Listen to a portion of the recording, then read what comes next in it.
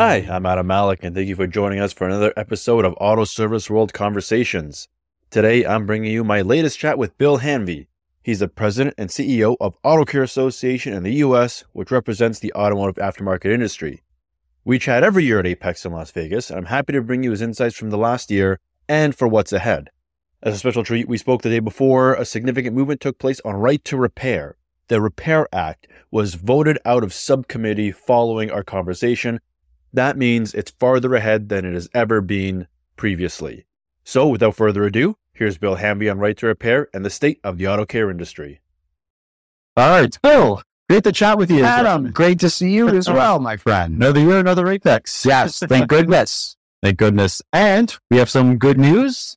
We do. Out, right to repair. We do. Tell me about it. Well, the inside baseball edition of what's going on. So we have been working diligently for several years now to introduce the Repair Act in Congress. We started out with 4 co-sponsors, 2 Republicans, 2 Democrats. Over the past year, we have now upped our co-sponsors to 46. And that would be 23 Republicans and 23 Democrats. So we're taking a very much of what we call a Noah's Ark approach to this to show that this is a bipartisan initiative, but this is a consumer initiative. And we've had tremendous success in building those co-sponsors or House of Representatives, Congress people that support the bill. Right now, it is within what we call the Energy and Commerce Committee. So the bill would emanate from the committee and then go to the floor. So where we are right now, we had our legislative summit in Washington, D.C. in the beginning of September.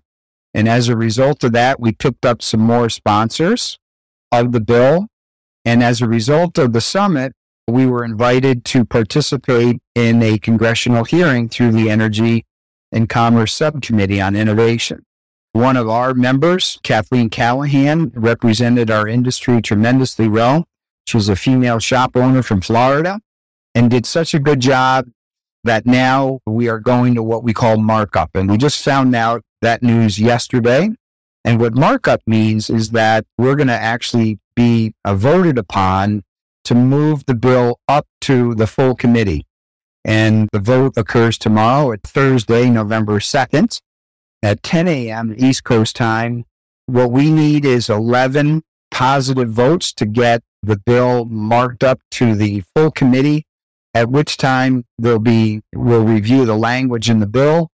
If we pass the committee, then it gets introduced to the House for a full vote. So this is the most progress we've ever seen on the federal side. We're very confident. We're running into, obviously, significant lobbying efforts by the automakers, who are telling the Congress people that A, it's not necessary, B, that they have concerns about cybersecurity, and they're really trying to confuse the legislators in a myriad of different ways. But we are hard at work here and at Washington to build support for the bill, so all fingers crossed for that coming up on Thursday. How exciting is it, though? Now we've gone right to a point you've never been before. Yeah, exactly.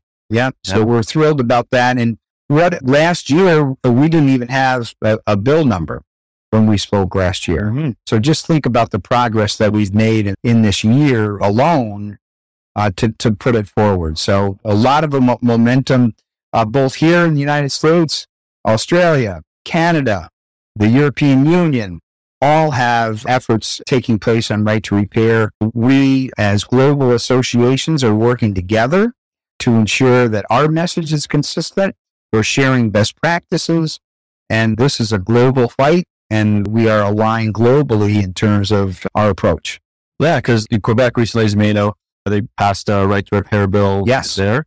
So what kind of ripple effects do you hope that this progress will have in Canada, Europe, Australia? It has a tremendous amount of effect, because when we go call on Congress people and tell them Australia passed, Canada passed, we get that question. Well, where do we fit in globally?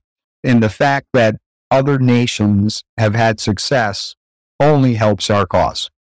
All right, so let's shift away now to just talk about the industry we're at now. I would like to ask you this. How has the last year been from your perspective for the aftermarket? It's been a tremendous year for the majority of the industry. The numbers are up, significant growth between 5 and 8%. coming off of 2 stellar years during the pandemic. I just sat in a media breakfast this morning with the retailers. They're all very confident for 2024, and supply chains are beginning to stabilize. Apex offers a tremendous amount of variation in terms of those supply chains, and we're really beginning to see that distributors and the retailers are looking to diversify their supply chain, which is why Apex is so important for the industry.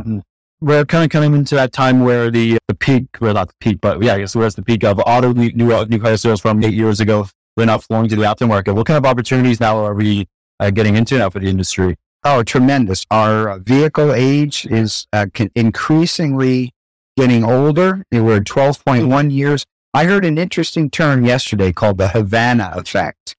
And it is, you think about Cuba, and the folks in Cuba have been keeping their cars for 60 years now and keeping them running. And the philosophy is that the adaptation to the EV is inevitable in some cases. It shouldn't be mandated, but we are finding that consumers are keeping their internal combustion engine vehicle much longer, and that's only going to increase the age of the vehicle as we go forward, which obviously is a benefit to the industry. Mm-hmm. Yeah, sweet spot is growing, right? It certainly is. Yeah. So the fastest growing portion of the vehicle population is now over 15 years old. Wow. How does that impact parts needed for cars? Because now I'm thinking of like parts proliferation, right? It's already a problem. Exactly. But now you're going to have such a wide range of vehicle ages out there. Yes. How does the industry tackle something like that? Well, and I give our distributors and our retailers a tremendous amount of credit to that in terms of how they manage those inventories, because you can't have every part available to every car on the shelves within 30-minute delivery. But they've done a tremendous amount of work in terms of creating new distribution models, wheel and spoke, and creating master warehouses and adding distribution centers to be able to accommodate the amount of inventory that's required to meet that 30-minute delivery deadline that the shop owners are used to. What needs to change as we head into 2024 to be successful? One word, and it's data. And data that we as an association are providing to help the supplier and the distributor to better manage the inventories. Our point of sale data tool called Demand Index is an aggregation of point of sale information, both in dollars and in units, so that the supplier community and the distribution community can gauge how they're performing against the market and in terms of a replacement rate. So we're really trying to provide a tremendous amount of data to the industry itself to make sure that they can make better business decisions in terms of, okay, this part is becoming increasingly more failure prone. We have to inventory a little bit more heavily on this. So that's something that we've invested in heavily as an association to provide the data back out to the industry so that they can make better business decisions. So 2 weeks ago, MEMA had their technology conference. Mm-hmm. AI was the word around there. Certainly. And in terms of data ties into data, how can AI, from your perspective, help, or can it help in this data? Oh, and I think the opportunities are endless in terms of predictability, replacement rate. So that's something that we're just beginning to scratch the surface on. And we, as an association, are really looking closely in terms of what tools can we help bring on the AI side, or at least information and education about AI. And people might be scared of it. They might be using it. But it's important for us to be able to communicate to our membership of how they can take advantage of AI safely and utilize that tool to be able to better their business decisions.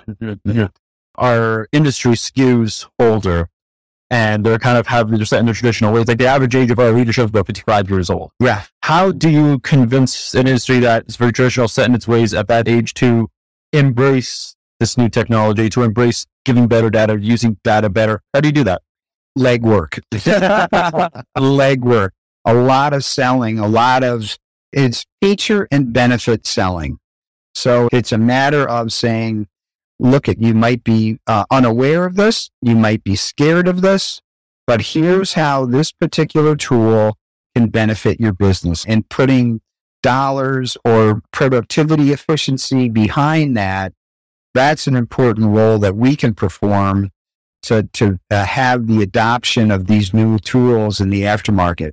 And I'm going to give a lot of credit to our next generation of leadership. They're pushing this. They're savvy in terms of the tools that they bring to the table. And I honestly believe that the generation such as mine that's been in leadership for a while are really beginning to listen to the next generation of leadership. And I think that's an important element that we bring in terms of developing our Yang group, the Young Auto Care Networking Group. And they really have been instrumental in driving some of these changes, not only within their own companies, but as an industry as well. What are you looking forward to the most in the next, say, 12 months? Passing right to repair, period. I'm going to ask you a question that was asked this morning at the media breakfast. Why would someone say no to right to repair? A congressperson? Yes, sorry. Because of automakers' influence. I'll leave it at that. Mm-hmm. And Adam, the reason that we are here today and the reason that we have made progress on the bills thus far is because of the tremendous support from the industry. We don't have 200 lobbyists. We don't have multi-millions of dollars to spend on lawyers, but we have 4.7 million employees in the industry that we are activating on a consistent basis to let their congresspeople know how important the passage of the Repair Act is. Mm-hmm. Before it was maybe a little more difficult, I guess, to get everyone to come on board. Now you put a lot of years into it. Now I think you're kind of seeing the return on investment. Yes. Are you seeing that same? Is that fair to say? Like you're seeing that? Without question. The difference this year is that we actually have a bill to hang our hat on. So people can rally around the fact that HR 906, the Repair Act, okay, now we have something tangible we're supporting. We've talked about right to repair and how important that is. But until you have something really tangible that you can wrap your hands around, people don't understand it. And people are rightly so. They're like, oh, the government, and they don't want to get involved necessarily. But now we have this community involvement. We have the industry engagement. And people are beginning to find that, hey, having a conversation with a congressperson is not that difficult. And people that do it, we had 300 people at our legislative summit in September, as I mentioned. Every one of those people left Washington, D.C. invigorated about the political process, about becoming engaged in the industry. And I have never been more proud of our industry on that day. Awesome. All right. So last question I want to ask you is, if you give a piece of advice going forward or a piece of wisdom, what would you tell the aftermarket, the auto care sector, what they're coming? Oh, be engaged. And I think that's whether you're engaged in women in auto care or Yang or some of our other communities, but people that are engaged, their careers are markedly different than those who just go in and do their job. You learn from other people, you network with other people, you expand your horizons. And you can't do it alone. And I think that's the big message is get engaged in the industry, be an active participant, and the results will follow. Sure. Bill, always great chatting with you. Oh my gosh. Appreciate the time. My pleasure, my friend. Thank you so much. Thank you. All right. Fantastic.